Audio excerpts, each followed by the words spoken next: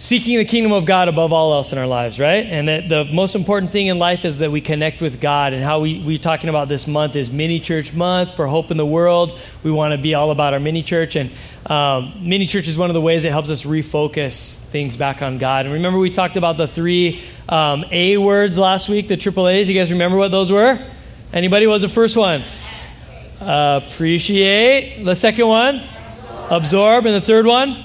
Ask. Okay, so I read this verse from Jesus in Matthew chapter 7, verse 9 or something, where Jesus is saying, hey, ask and keep on asking. That he said it's a good thing that we develop a relationship with God where we keep on asking because it proves our dependence on him. And the other thing is, the bottom line is he kind of made note of was God, our Father in heaven, he's a good God. He loves his kids. He wants to give you gifts, but he wants to hear us ask, right? He wants to know how much we want it.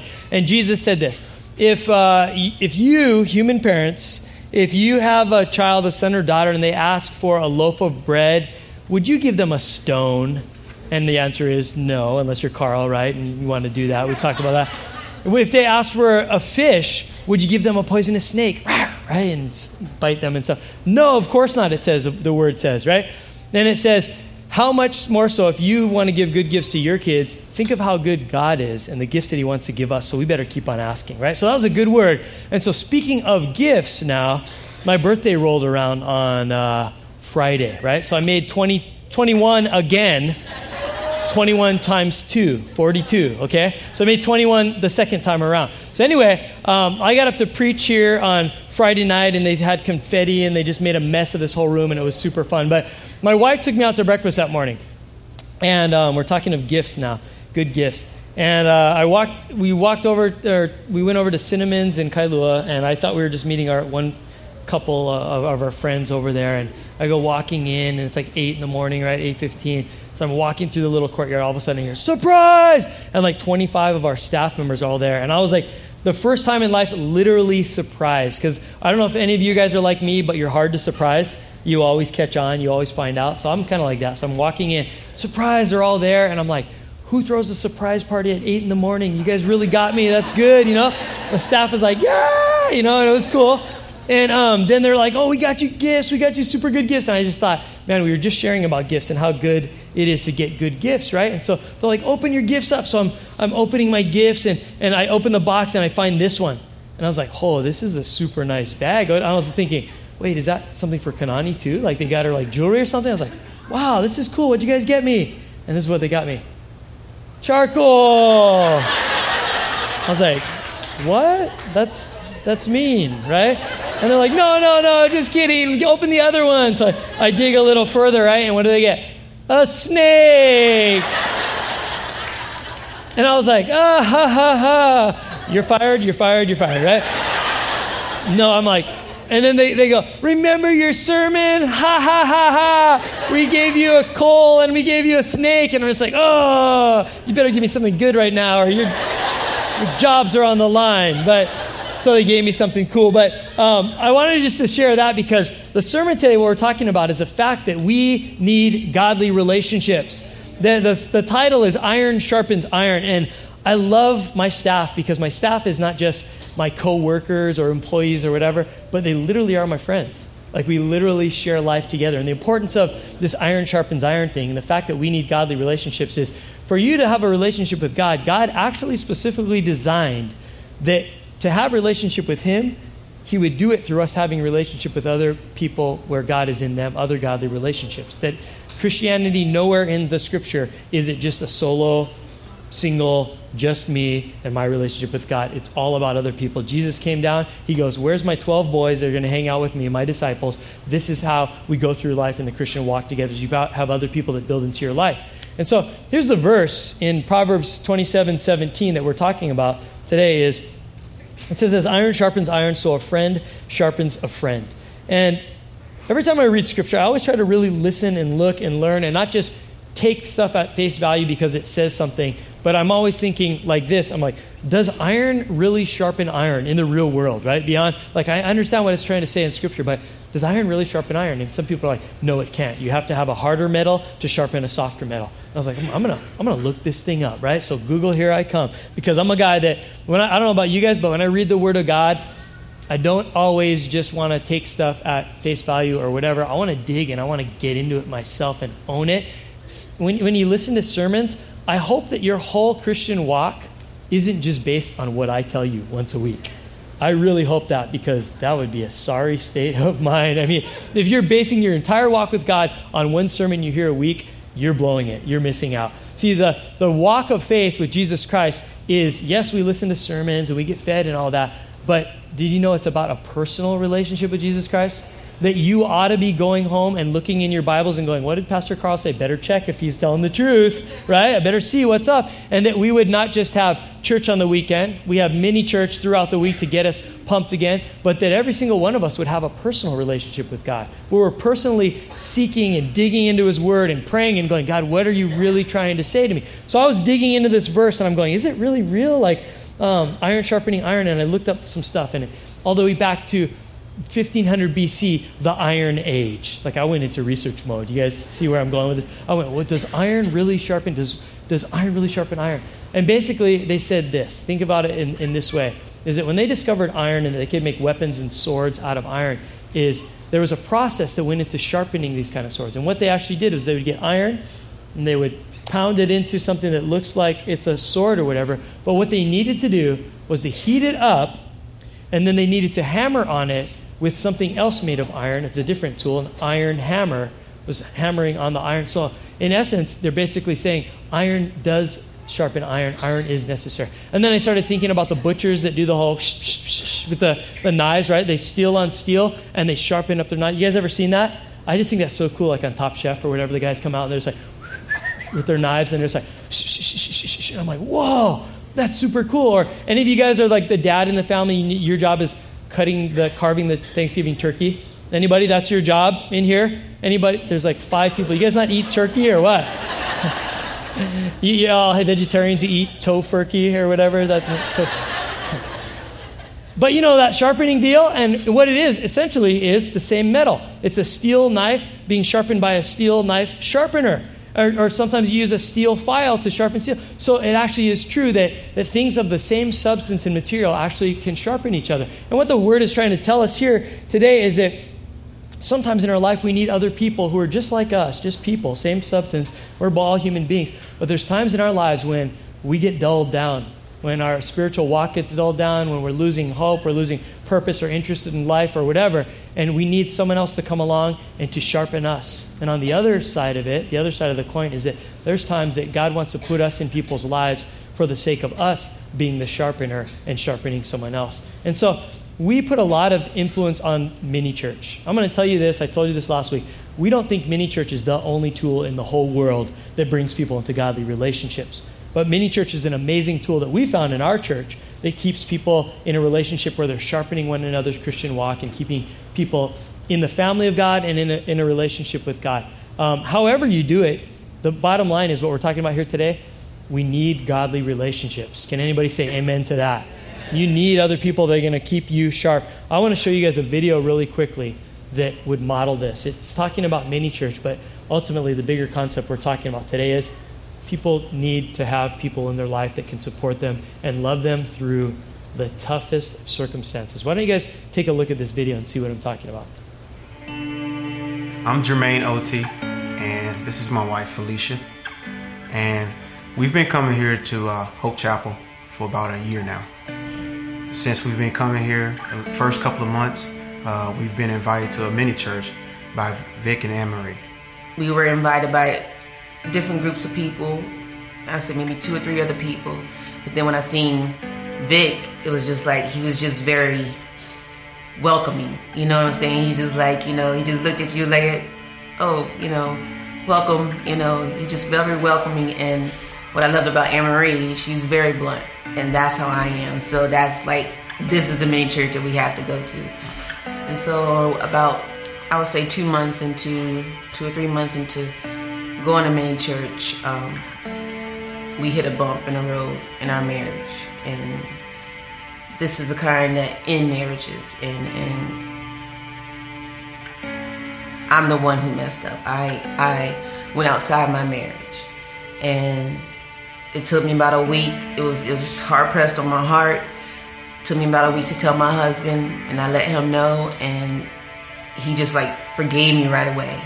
He's always been a forgiving husband. I think the next week after I told my husband, we went to mini church, and God just kept pressing on my heart, you know, tell him, let him know what happened, you know, let him know what happened. Like, I mean, I don't want these people looking at me like, you know, adultery, this is what you did. But I had to, and I felt comfortable to, because they've always welcomed us. They have never judged us. I never felt judged at mini church. And as soon as I let them know all of this, I'm spot on. Vic said, let's pray. Let's get together. Let's lay our hands on them as a mini church, and let's pray for them. That just did wonders for me. Just knowing they forgave me on spot. I know I repented and asked God for forgiveness, but just seeing that outwardly, you know, they're not like, I can't get too close to her, or let me keep my husband away from her. No, we forgive you. And they just accepted me with open arms, and that really blessed me, and he just did wonders. During that whole time, you know, the accountability was there. The encouragement was there. The accountability to where Vic and Anne-Marie, they would call and check on us. Anne-Marie would check on my wife to make sure that, hey, are you good for today? How is everything going? And that accountability was definitely helpful. The prayers were helpful. Vic checked with me many a time and say, hey, you know, we're praying for you. You know, are you good? You know, is the family good? Is there anything that we can do to help the family out? So that's where the accountability and the encouragement was awesome. If you're looking for that close knit, you know, that tightness of community, like Pastor Carl always speaks about, the community. That's where you're going to get it at. That's where you're going to find it at. In the mini church. My marriage is restored. We're coming along with that, and I just encourage anybody who's, you know, going through right now. Yeah, because again, sometimes we get lost in a church setting, and one thing that many church provides is that intimate setting to say, hey, you know what, brother, you know, I've been through this. I'm going through this right now. I'm there for you. You know, I'm praying with you. I'm there for you. And if there's anything that I can help you with, you know, whether it be your marriage, you know, maybe you need some help with finances, maybe something going on at work, or whatever the case may be, then mini church is an awesome place for that type of atmosphere, that family atmosphere, to help one another.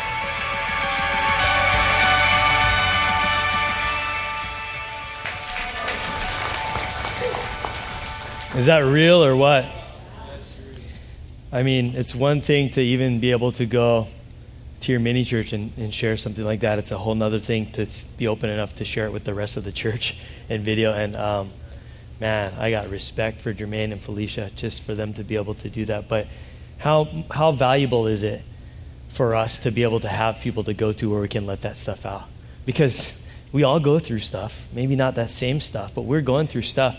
And it's so nice just to know that there's other people that can help you bear the burden and carry the load. You guys know what I'm talking about? Yesterday I was talking to a good friend of ours, and we were just hanging out, and I knew she was carrying a bunch of burdens, and she had stuff going on in her life, and my wife talked to her, and she's my good friend too, and I just kind of asked her, hey, how's everything? What's going on? In other words, like, it's cool, unload your burden on me. Like, I'm here for you as well. And we all need that in our lives, just to be able to go, can somebody help me? Can somebody help carry this stuff with me? I need God, and I'm trying to find him on my own, but God created us so that we would have each other to push one another towards him. Amen? And so we need that in our lives. And so today we're going to be talking about just what that's all about in this Iron Sharpens Iron, because if you take a look at your notes, the first thing I wrote down in there in the notes is that people need people. You guys agree with that? Yes. In life, it's a common need. It's a common value for all men, not just Christians, but just people need people. If we don't have people, life hurts. We get lonely. We get isolated. We start doing weird things, don't we? You know, weird things happen when you isolate yourself. You take yourself out of fellowship. We start doing things like this. Let me show the video. We start creating friends out of volleyballs, right? Look at the next one. We start talking to these volleyballs, these made-up friends. And anybody see the movie Castaway? It's my attempt at humor right there. I hope you guys enjoy that right there. But we go weird, don't we? We isolate ourselves and we think, no, I'm just going to go deal with this problem on my own. I got this thing. I'm going to go do this. And we start getting into places where we fall into depression. We fall into loneliness. We do weird things. And the bottom line is people need people. But I want to take it a step further, and I want you to write this down. Because beyond people needing people, I think this. People need godly people because people need God. Okay? People need people. Yes, that's true. But people need godly people because ultimately people need God. And we need to be godly people to those around us, and we need to have godly people speaking into our lives. Now, I don't want you to misthink what I'm going to preach here today is that we should only have godly relationships and we should only be friends with Christians and anybody else is bad and they're out there in the world. That is definitely not what I'm saying, because we believe in the Great Commission here that says, take your hope into the world, right? Take Jesus Christ into those relationships, make those relationships, turn those people into godly people so that they can know the joy of life that we have as well. I'm going to preach a whole sermon on that in 2 weeks. But today, it's the importance of connecting to God's family. We've talked about that one. It's that people need godly people. Here's what Proverbs 13:20 says. Walk with the wise and become wise. Associate with fools and get in trouble. How many of you guys have had enough with associating with fools in your life? And we probably are going to still go on and just have friends that are foolish and whatnot. But you hang out too much with the wrong kind of people, they're going to lead you into the wrong kind of actions and lead in the wrong kind of a lifestyle. Amen? It's just basic. It's who you hang out with. So you got to make sure that you're making a priority to hang out with people that are speaking godly wisdom and leading you into the things of righteousness in your life and helping you make right decisions versus hanging out with all of those kind of people. There's a great verse in a story in Exodus chapter 17 back in the Old Testament, old school here. Exodus 17 verses 8 through 13. Now this is Moses as he led the people of Israel out of Egypt. You guys remember the story? He went to the Pharaoh. Hey, God said, let my people go. And Pharaoh said, no, right? And so Moses just starts hammering on him with all the plagues, right? The 10 plagues. And finally Pharaoh's like, okay, just get out of here. Go, go, go. Right? And so all of the Israelites, the whole nation, the thousands, all like go headed towards the promised land. And what happens is Pharaoh still gets mad and chases them, the whole Red Sea deal. You guys know the story, right? So Moses is leading God's people around in the wilderness and he's trying to get to the promised land. And they come up against the army of Amalek. And this is where we pick up the story. God's enemies were kind of after his people because they thought that they're taking over our territory. It says in verse 8, while the people of Israel were still at Rephidim, the warriors of Amalek attacked them. Moses commanded Joshua. Joshua was like his protege, like his apprentice. He said, Joshua, choose some men to go out and fight the army of Amalek for us. Tomorrow I will stand at the top of the hill holding the staff of God in my hand. The staff of God represented God's presence with them at this time. In other words, this was the staff that parted the Red Sea. This is the staff that brought water from the rock. This is the staff that they threw down and it turned into snakes and all. It represented the power and the presence of God with them. And Moses says, go out tomorrow. We're going to fight these guys and God's going to be with us. I'm going to hold up his staff. God's in control. We're going to beat these guys. Verse 10 says, Joshua did what Moses had commanded and fought the army of Amalek. Meanwhile, Moses, Aaron, and Hur climbed to the top of a nearby hill. As long as Moses held up the staff in his hand, the Israelites had the advantage. But whenever he dropped his hand, the Amalekites gained the advantage. Moses' arms soon became so tired that he could no longer hold them up.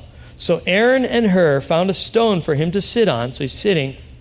Then they stood on each side of Moses while he was holding the staff, and they held up his hands. So his hands held steady until sunset. As a result, Joshua overwhelmed the army of Amalek in battle. Isn't that a neat story?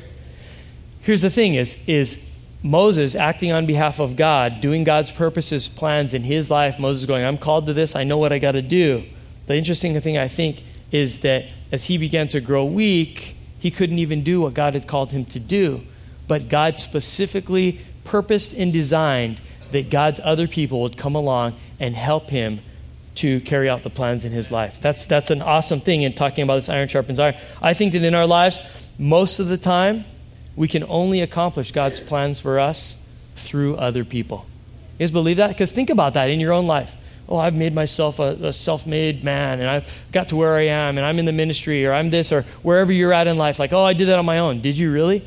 Think about all the people that were there behind you. I can think of my wife that was my support through the whole time, just getting me to where I am today and where I'm going to go, is I know she's in my life. Remember I talked to you guys last week about Pastor Tom, my support, my Samwise Gamgee, right, of the Hobbit world or whatever.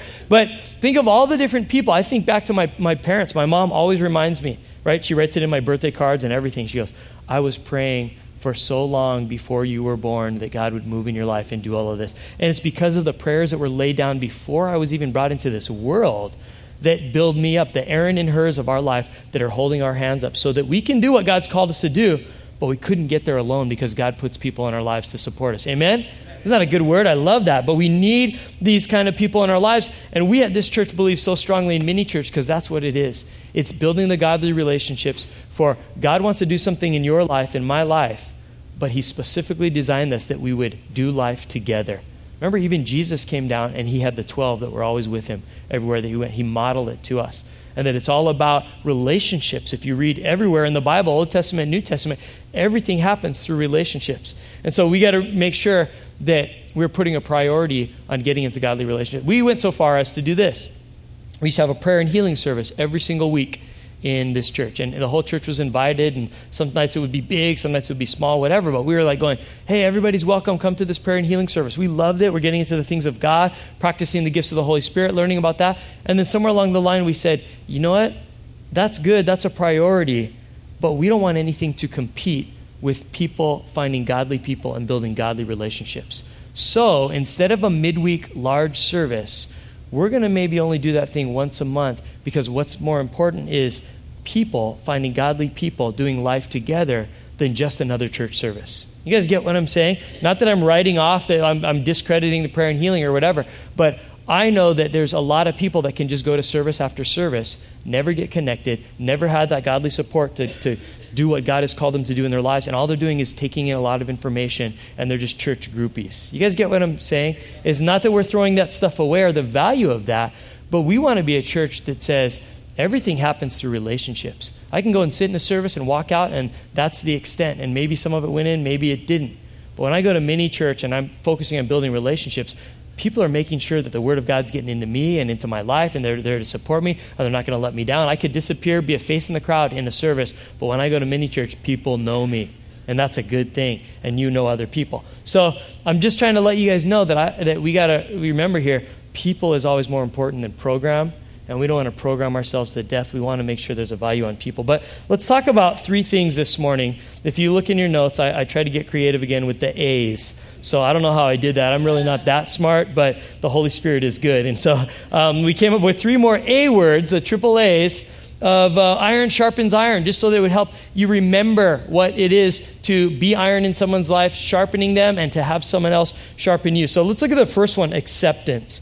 When it comes to iron sharpening iron, godly relationships, I think that we got to see that there's a need in every one of us for acceptance, that mini church should be a place of acceptance. Look at Matthew 6:14. Jesus says, if you forgive those who sin against you, in other words, you accept them, then your heavenly Father will forgive you or accept you. But if you refuse to forgive others, your Father will not forgive your sins. That's kind of heavy if you think about that, isn't it? It's basically not saying it's good enough for me to live my life as a Christian and that's good, and hopefully I'll be nice to other people. God actually is saying right here that if your relationship with other people is messed up, your relationship with God is messed up. That's a big deal, right? And we just think, no, you know what, I'll just deal with people, whatever, but as long as I'm good with God. God's saying one of the indicators that you have a relationship with me is that you can have good relationship with other people. You can forgive people. You can accept people, all people, even the irritating ones, right? That's what he's literally saying here. That's a big deal when you read that. You're just going, well, I'm supposed to forgive. I know that. But God goes, no, if your relationship with them is messed up, your relationship with me is messed up. Can't forgive them, I can't forgive you. Oh my gosh. That's a heavy verse right there. And one of the things you heard in that video that Felicia mentioned was, you know what, I went to mini church and there was no judging. People didn't judge me. They loved me. And there's obviously consequences to sin. She's got to clean up all that and get a hold of that and strengthen the marriage. And she's got to deal with the hurts that are there.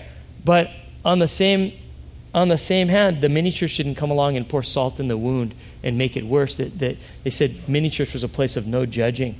that we can actually make other people feel welcome. You know what they say about people and about first impressions is that people will base their whole judgment and opinion and impression of you within the first 2 minutes of meeting you. Did you guys know that? That first impressions are a big deal. That it's all in how we conduct ourselves as to whether people are going to feel welcome around us and loved and welcomed into the family of God and into our lives or not in those first 2 minutes. It's that important. That's why even this morning, early service, like we better like have a smile on our face, right? It's like we better be awake. We better brush our teeth. We better make sure I'm okay, because first 2 minutes make an impression. And we got to be aware of, am I the kind of person that is creating a welcoming environment and helping to lead people into a relationship with God? How am I doing? Right? Number one is where do I go? Is it a welcoming place? But do I make other people feel welcome? I love that Felicia said in that thing, we were invited to mini church by several different people, and that's really neat. But for some reason, Vic just stuck out.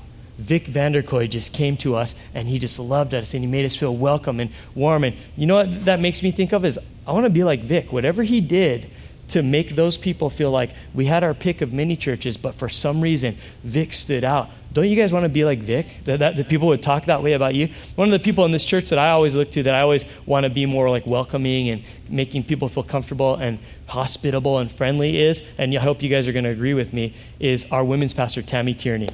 Yeah? How many of you guys would agree that Tammy just has a gift for just melting whatever grumpiness you have of that day, whatever irritability or whatever, or shyness? I've seen her just go to people, she connects women all the time, and people are like, oh, I'm new here or whatever, and I just put her right with Tammy, and Tammy's like, I love you, and you literally felt like she's known you forever, and she's just warm, and I've seen her just turn that frown upside down. I've seen that literally happen to people. They just come in and they're like, oh yeah, and then all of a sudden they meet Tammy and they're like, yee, right? I want to be like Tammy. I'm bragging on Tammy because she models this so well, because Vic modeled it so well that couple, Jermaine and Felicia, said, no, that's the mini church we're going to go to. But here's a question in our lives is, what kind of a first impression do people get of you and I when we meet them? Are we creating that welcoming, comfortable atmosphere around us that is saying, these people need something. I've got Jesus, but am I even showing Jesus to them? We got to be thinking proactively. Colossians 3, verses 12 and 13 says this: since God chose you to be the holy people he loves, you must clothe yourselves with tender-hearted mercy, kindness, humility, gentleness, and patience. Make allowances for each other's faults and forgive anyone who offends you. Remember, the Lord forgave you, so you must forgive others. Isn't that good? It's saying, hey, you're God's kids, act like it. You're God's kids, just like my kids, people look at our kids and they're like, oh, your son, he totally looks like your wife. He totally looks like Kanani. I'm like, yeah, totally. Oh, and your daughter, I totally see you and her right now. And, oh, the little one looks like you and looks like your dad. And people are always making those things. But when people look at us, they go, oh, man, you look like Jesus. Hey, you look like your Father in heaven because of your tender-hearted mercy, because of your humility, because of your welcoming spirit, because of your comfortable presence around people. Man, you look like Jesus. Don't you want people to say that about you? Hey, you look like your Heavenly Father. That's awesome because God forgave us, so we want to forgive other people. So we want to make other people feel comfortable, accept them. 1 Corinthians 9, verse 22, Paul writes, and he says, when I'm with those who are weak, I share their weaknesses. For I want to bring the weak to Christ. Yes, I try to find common ground with everyone, doing everything I can to save some. It says in other versions, be all things to all men, so that by any means necessary, some would be saved, right? And so, do we carry that around in our lives? Are we trying to really say, oh, that guy's feeling weak, I'm going to come down to their level, find common ground, share with them, relate to them, because I want them to have Jesus and I want to come at the angle that they need. And this guy over here, he's really loud. No, I'm going to try to make myself be like that because I have Jesus and I want them to see Jesus and I want to give it to them in the way that they understand. You guys get what I'm saying? Sometimes we got to be careful because sometimes as Christians, we take it to different weird extremes when we're trying to be Jesus to people. And sometimes we get a little bit weird as Christians, don't we? Or you've seen the weirdness. Maybe it's you. If it's you, you don't have to admit it, but you can just point to the guy and goes, hey, man, he's a weirdo. But sometimes we take our Christianity, and here's what I mean by weird. Sometimes we want to be super, ultra, bold, hyper, spiritual, legalistic Christian, and we come at people with just here's what I'm talking about. Like you go and you're in the office or whatever, and someone's like, oh, where did I put my stapler? Oh, here it is. And you just slide your chair over. Brrr, praise God, hallelujah, you found your stapler. Let's pray about that right now, brother. And they're just like, well, get away from me, you weirdo, right? And sometimes we want to be so bold with our Christianity. And don't get me wrong, I'm not telling you to not be bold, but Paul is saying, become all things to all people so that they feel comfortable. Don't be some religious nut and zealot out there and condemning them or just giving the too many praise the Lord hallelujahs to them that they're just like, whoa, take it easy. I don't ever want to hang out with you again, you know? Or we go the other way sometimes to the end, to the side of compromise so that we fit in so much that we're at the party or something and we're like, well, I want these people to see that I'm a Christian, but I'm normal. So yeah, pass that over here. Oh, cross some lines right there, right? And I'm making a joke out of this, but I'm saying sometimes is people can't see our Christianity at all because we think we're trying to fit in so well, we fit in too well. Amen?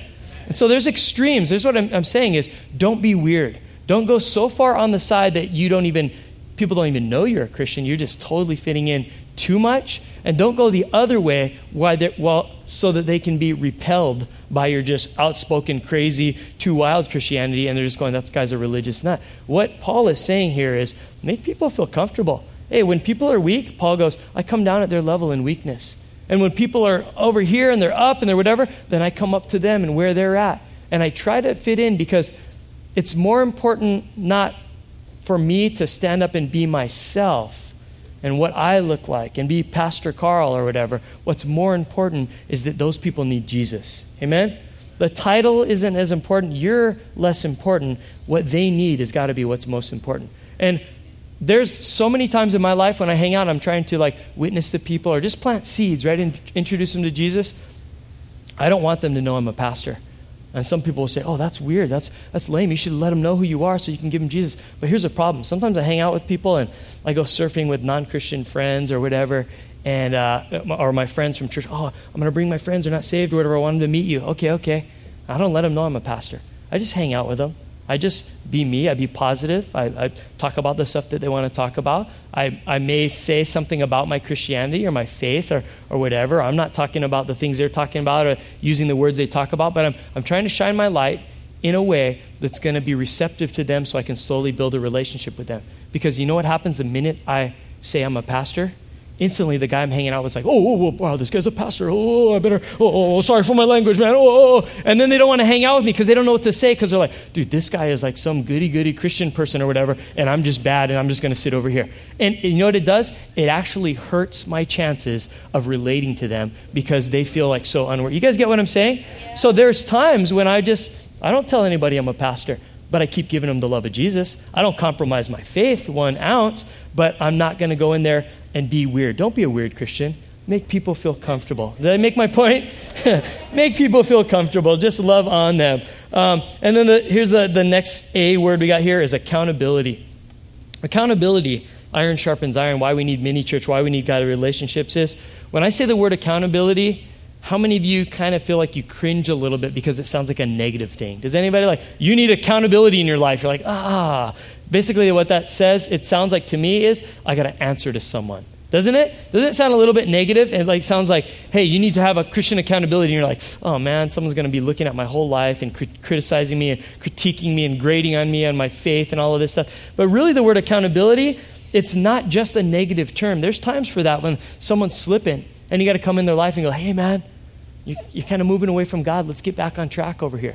And you do all things in love, as the Bible says, right? There is that kind of accountability. But here's what the word accountability has to do with, is being responsible to someone. It's being loyal to someone. It's being honest with someone. It's being liable to someone. And here's what it really means is be committed to godly relationships. Be committed to other Christians around you in this life. It's not all the scolding accountability. It's just saying, I'm accountable, I'm liable, I'm responsible to bringing out God's best in your life because I love you. And it's not all about scolding. It's about, I'm going to come along and I'm going to honor you, like John Bevere talked about. I'm committed to building you up, to valuing you, to encouraging you, to forgiving you, not judging you. I'm committed in every area. And if you get out of line, I'm committed to, in love, gently helping put you back on track. But it's basically saying we all need to have people in our lives that are committed to us for the long haul. Amen? They go through your highs with you, but also go through your lows with you. And we need to be that kind of people as well. 2 Timothy 2:22 says, enjoy the companionship of those who call on the Lord with pure hearts. The word companionship basically means this: to keep company with, to stay connected to. To be a companion, and we're talking about this word accountability, being committed to people, is what we always say about mini church. It's doing life together. You don't just go to church together with other people. You go through life with them. And when they're hurting and you need to receive that 3 a.m. phone call because someone's marriage just fell apart or something bad just happened, you're there to pick up that phone and to listen and let them vent and to pray and to love on them. And it goes outside of the church setting, the mini church and the church, and you're actually getting into people's lives because you're committed to them. We need that stuff. We definitely need that. In Matthew 18, verses 19 through 20, Jesus says, I also tell you this, if 2 of you agree here on earth concerning anything you ask, my Father in heaven will do it for you. For where 2 or 3 gather together as my followers, I am there among them.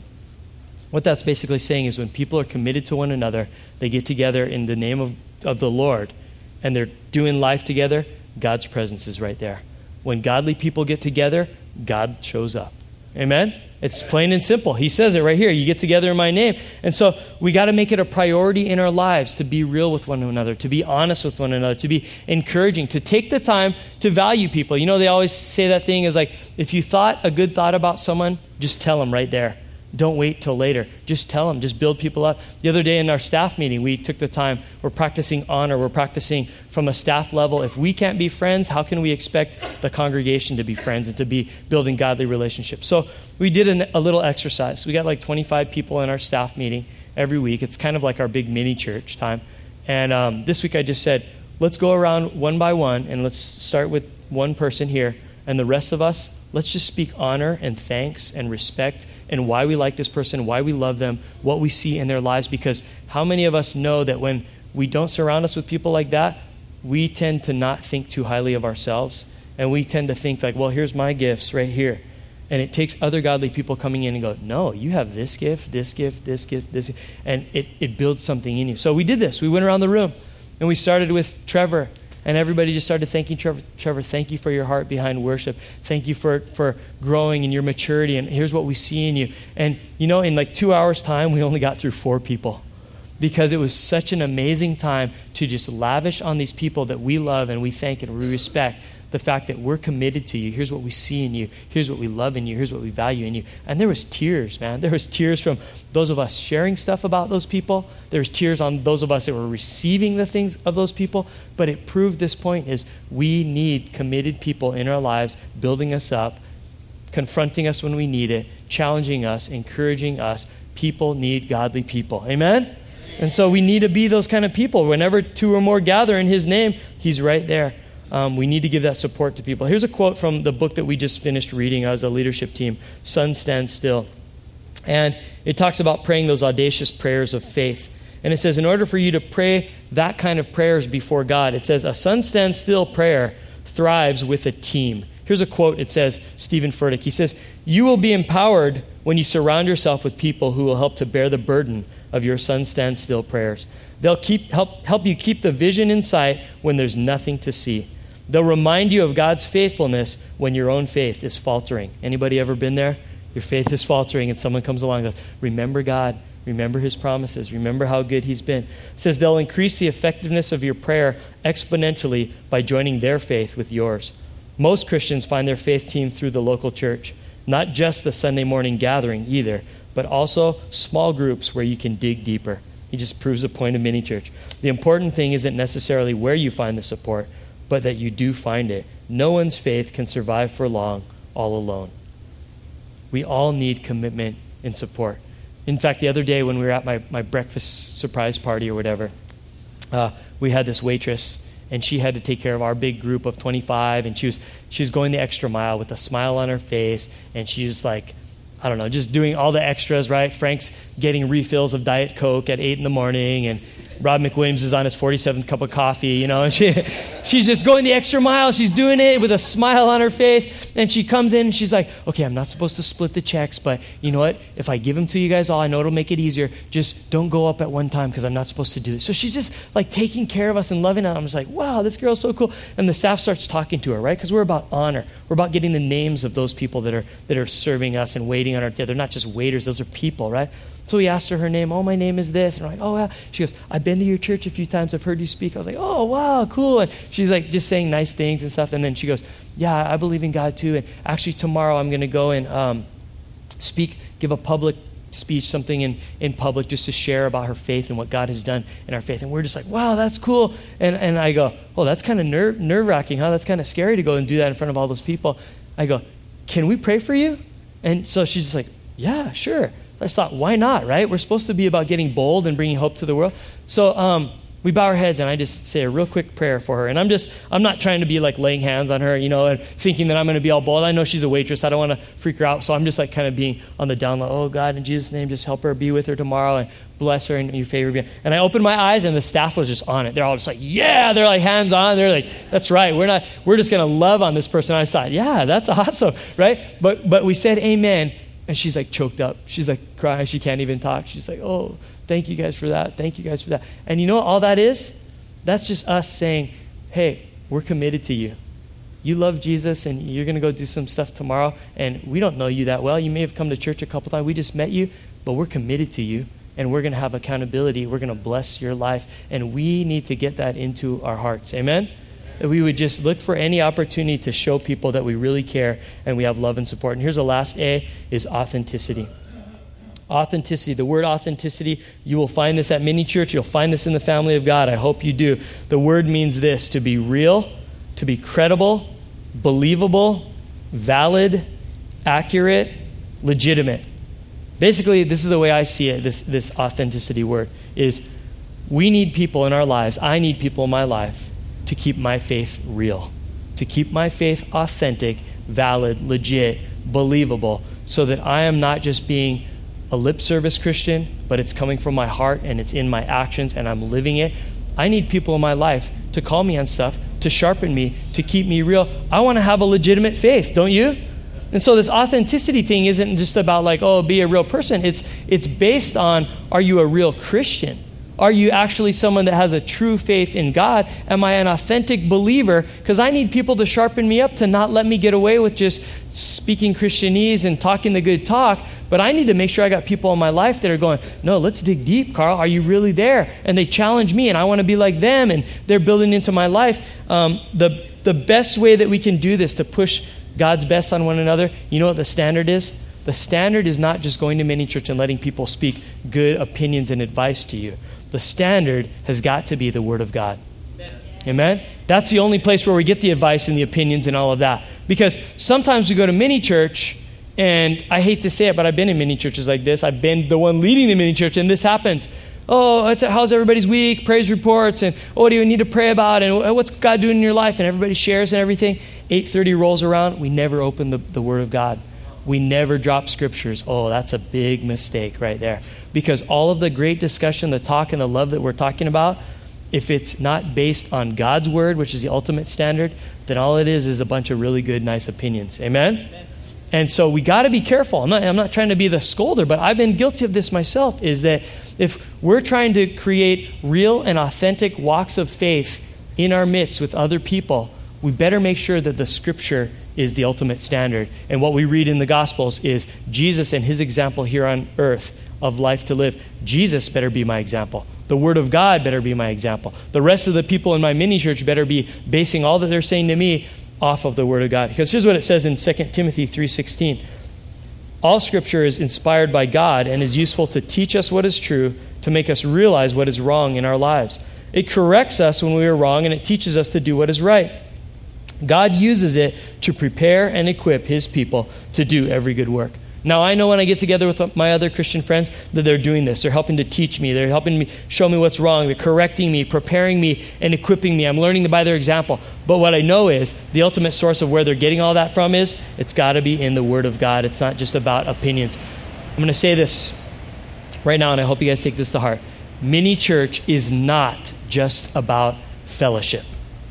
Mini church can never just be about fellowship. If we are not talking about the word of God that was preached on the weekend or what we're reading in our word that week, then we're just a bunch of really nice people giving good advice and opinions to one another. Amen?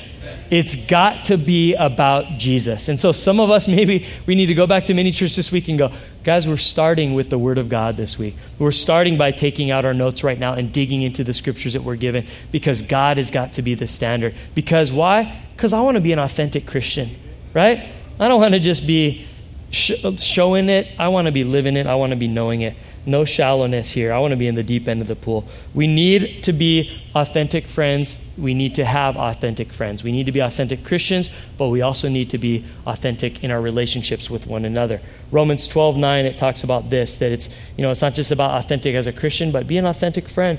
Romans 12:9 and 10 says, don't just pretend to love others, really love them. Hate what is wrong. Hold tightly to what is good. Love each other with genuine affection, and take delight in honoring each other.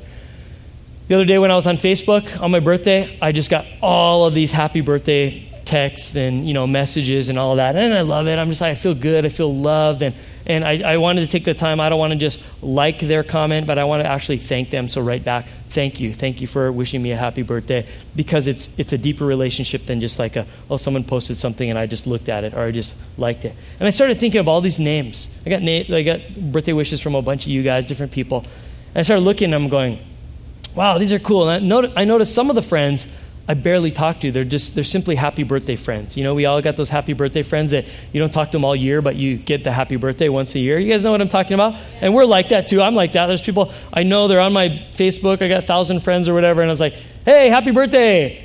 Remember I said that last year? And that's like all I ever talk to them, right? And there's people like that. But on the other hand, I was looking at some of the names on there and writing thank yous. And every time I looked on a name, I'm thinking of memories. Oh, I remember the time that I had to jumpstart that guy's car. Or I remember the good meal that we shared at that one restaurant that one time. Or, oh, these guys are so cool. They always watch my kids. Or this, I remember praying for this person and all this. And all the memories come flooding back. And the real friends are the ones that go beyond happy birthday friends. Amen? The ones that that they're saying happy birthday, but there's history and there's stuff behind that. And so we're not just called to be authentic Christians. We're called to be beyond birthday friends. Amen? The kind that you get into people's lives with, that you're not just being the acquaintance, but you're actually building on relationships, that you have memories, that you have strengths, that you have things that they've bettered your life because they walked through your life. Don't you want to be the kind of friend that whoever's path you cross, their life is better because you walked through their life?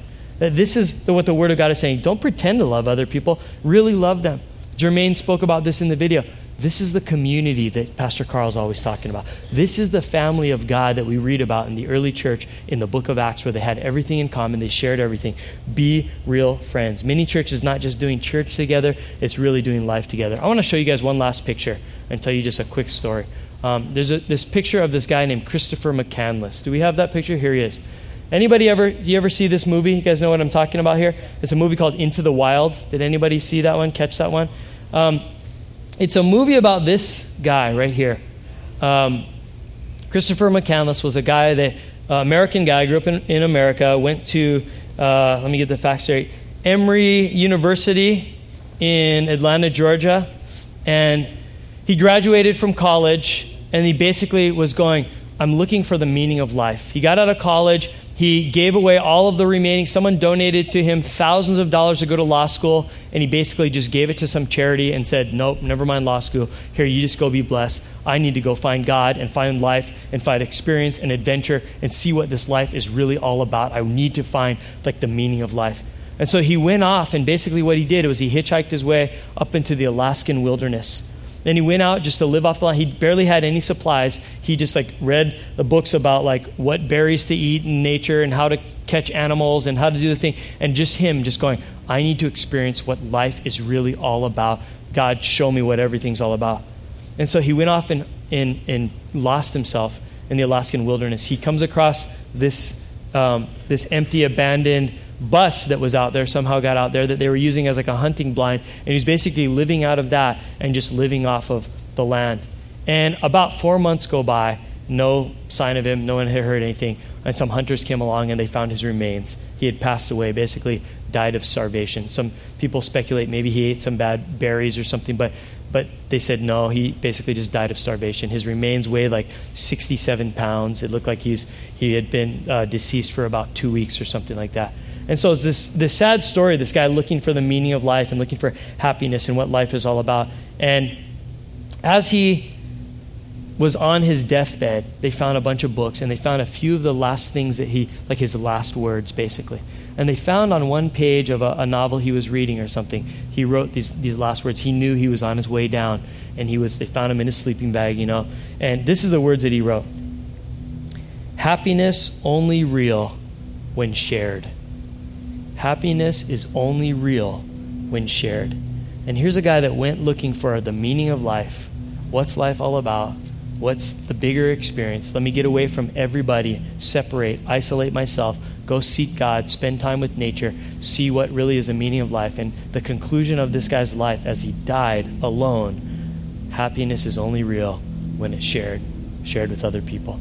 And that's basically the sermon in a nutshell today, is not just people need people, but remember what I said earlier, people need godly people because people need God.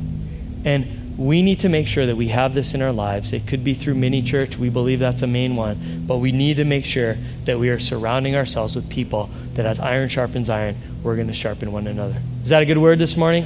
Let's bow our heads and pray. God, we thank you for the fact that you've given us an amazing family of God around us, Lord, in the Christians that we have in our lives. And Lord, I would pray and ask, Lord, if we're not connected, Lord, that we would make it a priority to get connected. Lord, whether it be through mini church or just through developing good relationships, Lord, but we need to be surrounded with other godly people that can build into our lives, that are committed to us, that love us, that make us feel comfortable and accept us, don't judge us, people that love us for who we are, and that their goal is to make us into better people. But Lord, on the other side of it is that we would be those kind of people. Lord, there's people in this world that are out there that are not connected.